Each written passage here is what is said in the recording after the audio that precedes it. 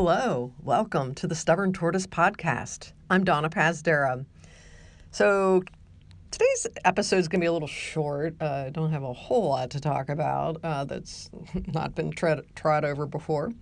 But I do want to, I'm going to let you know what decision I made about Rocky Raccoon this weekend. That is this Saturday. Last week I decided that I don't want to go out and injure myself. I think if it's a mental thing, that's one kind of DNF, but I don't want to go out there and DNF and hurt myself, in the future for future races and whatnot. So I'm trying to play it safe. I'm a little frustrated with myself, to be perfectly honest, because I seem to be dropping back from distances once I sign up for them. And it's kind of a bummer, but some of it's just, some of it's, pseudo injury stuff. Some of it's just didn't train well. So it's just, life gets in the way. And so, I guess it's just one of those things, but it just kind of makes me feel bad. And I decided that I didn't want to really hurt myself because I have sunk a decent amount of money into the race at the end of May, the Sugar Badger, which is in Wisconsin, and that'll be the first time I've ever traveled out of state to go to a trail race. And so I really want to make sure that I'm in fighting shape, God willing, for that 50K. So, and also because I've got big plans for later in the year. So we will cross that bridge when we get there. So anyway, and then also update on my friend Louisa. She got her cast taken off today and has a very lovely scar. I saw some photos on Facebook. But it looks like she's going to be in an air cast for a little while, but things are healing up really well. And she's in really good spirits, and that made me feel pretty happy because I want to make sure that, she's back on those trails as soon as she possibly can. And so that kind of uplifted me a little bit today when I found that out. And outside of that, not much going on this past week in running. I was trying to go to Madrone, this trail outside of New Braunfels on Saturday. And for whatever reason, it was taking me too long to get out of the house, and it's like about an hour away. And so I didn't make it to that trail run, which was sort of a drag, but I ended up at a really cool park called Medina State Natural. No, it's not. It's called Medina River Natural Area. That's it. And it's a little south of downtown and actually not too far from where I work. And kind of a shortish trails, nothing, super long or anything like that, but very beautiful scenery. They have a really nice Medina River, and the water is really pretty. It's almost kind of like green, and there's a lot of cypress trees. I did not see any cypress knees, but it's a really, really pretty park, and it has some paved sections, and I was hoping to get some miles on that, but a pretty good section of that part of the paved trail was closed, and not sure why. And I was, I ran a little bit on the what do you call it? The regular trails, the soil trails. And even though it was like the beginning of February, I still get a little freaked out when I see these signs at parks around here where they have pictures of snakes, and apparently water moccasins are prevalent at this particular area. And so I was just like, oh God, even though it's February, I really don't want to encounter a water moccasin, because growing up in Ohio, that was a pretty common sort of snake. And again, I'm terrified of snakes. It was kind of like, okay, I just got to get out of it. I don't want to do this. It was just making me too nervous. And but it was fun. I did that, and then yesterday I went over to my old standby McAllister Park, and knock wood, that was actually my computer. But anyway, knock metal. Haven't fallen in about 2.5 months, so trying to save I pray that I don't fall at Rocky, because it is very rooty there, and I do not it's not like someone goes into everything hoping that they will fall. But yeah, and I remember the last time I was out there, I probably brought this up before, but I remember the last time I did the 50K out there at Rocky, I fell pretty early in the race, which I was kind of glad to get it out of the way. We were all kind of, because everybody falls at this race, it seems like. And so I was going through this one section, there's this one guy and his friend, and they were behind me, and I heard this big thump and turned around. The guy had fallen and, helped him up. And then, like, not even 30 seconds after he got straightened up, he fell again.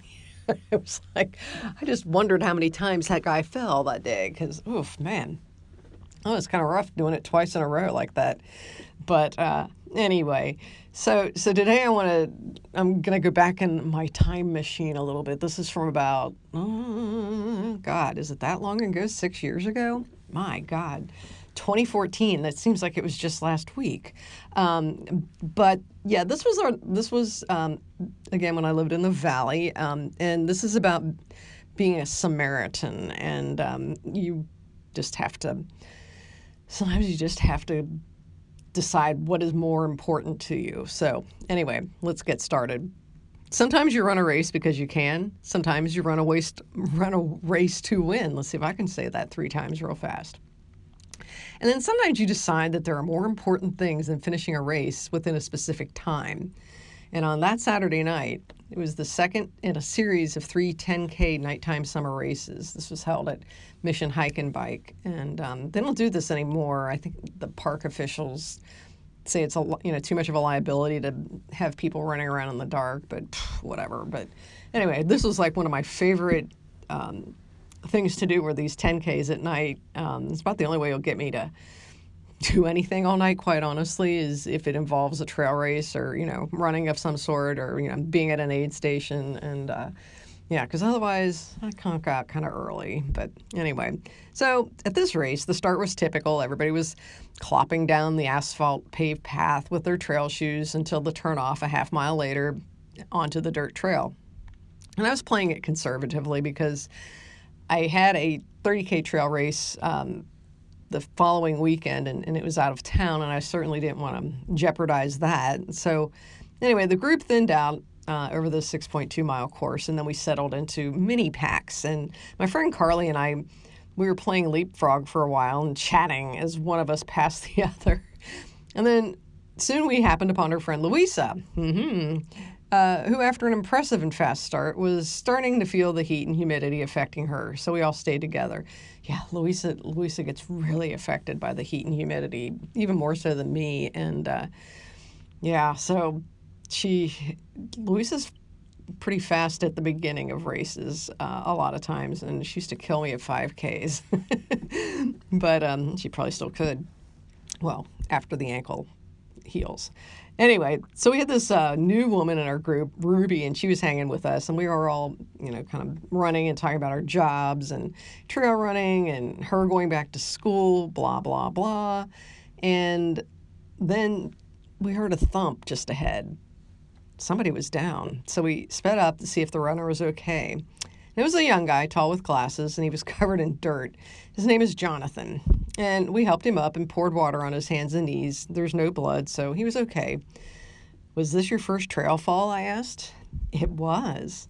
And I laughed and I said, you always remember your first trail fall. And we all reminisced about ours. And I do remember my first trail fall. I was like triumphant about it. It was at Reveille Peak Ranch. I was doing the 10K, and this was probably back in 2012. And I was getting near the end of the race and just, boom, wiped out right on the trail. And but I was really happy that I finally had my first trail fall. Of course, now I can be running on flat surface and, tumble, and it's really bad. It's like one thing I have to say that lately I've been really trying to work harder on my core so that way, I can hang on to myself before I bail or wipe out. And because for a while I was teaching Pilates classes just as an aside, and I do think that had a positive impact on me in terms of not falling as much. So I'm trying to get back to that. Anyway, I digress. So Then we laughed it off, blah, blah, blah. And then, a few minutes later, our young runner was down again. And this time it was more serious. He said he twisted his ankle and he was hurting. And he took off his shoe, and I momentarily elevated his foot so it wouldn't swell. And then he rested his foot on top of the shoe.